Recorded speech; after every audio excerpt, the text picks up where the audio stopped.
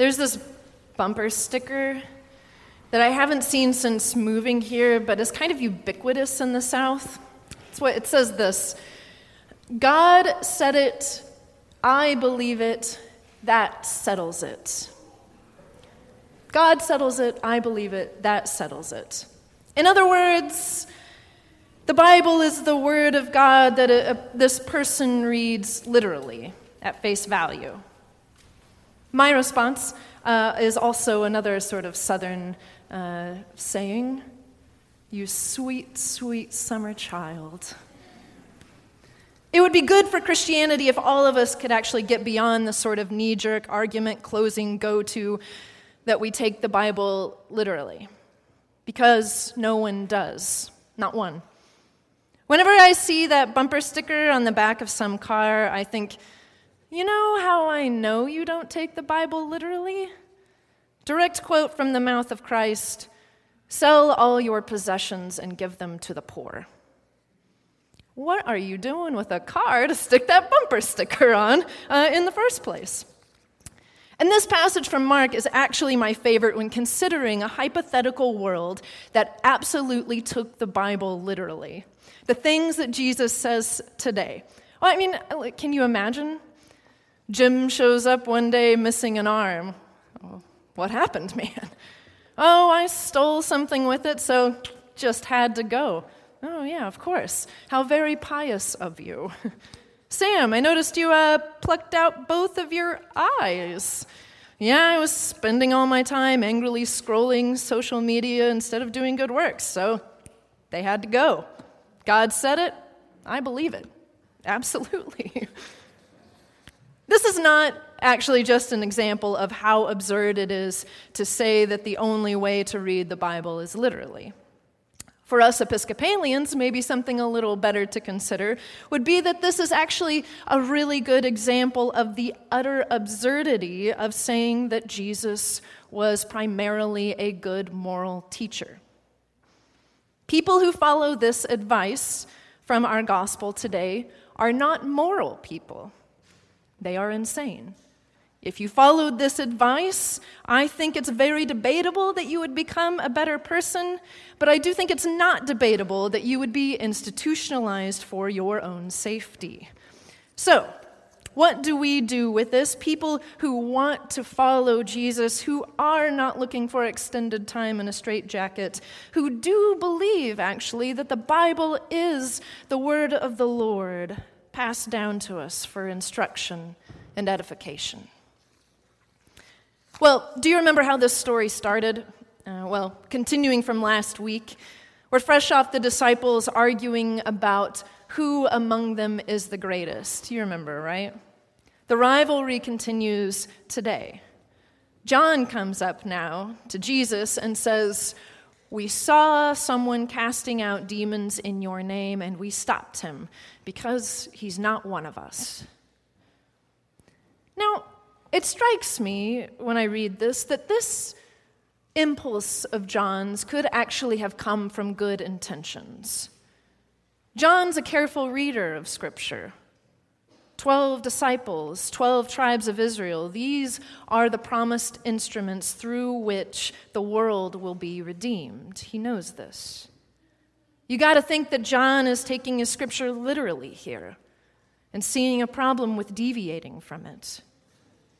But somewhere in that mix, too, is also just like baseline human behavior.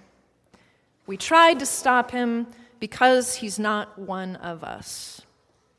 Here is John, 2,000 years ago, with a mouth full of how our world works, isn't it?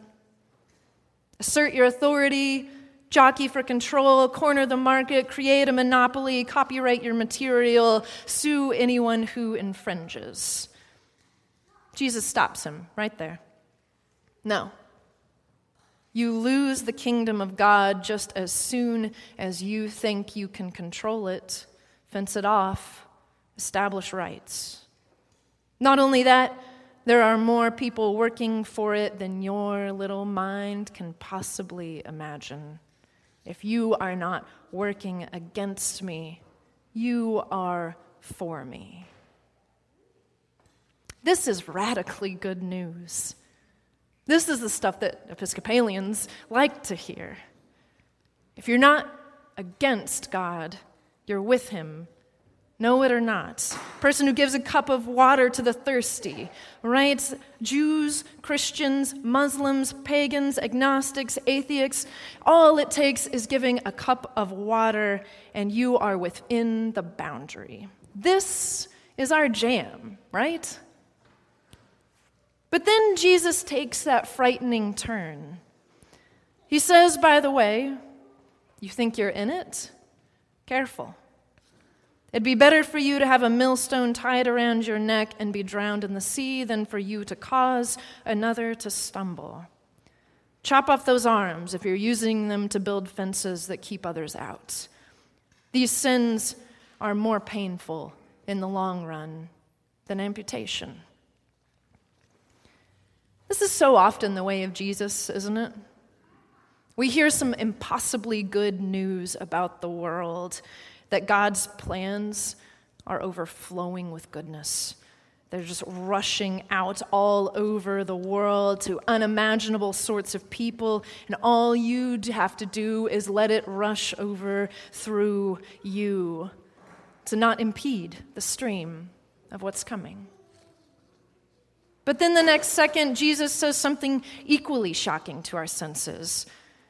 That we have been so trained in the ways of the world that we don't know how not to impede it anymore, even when we try.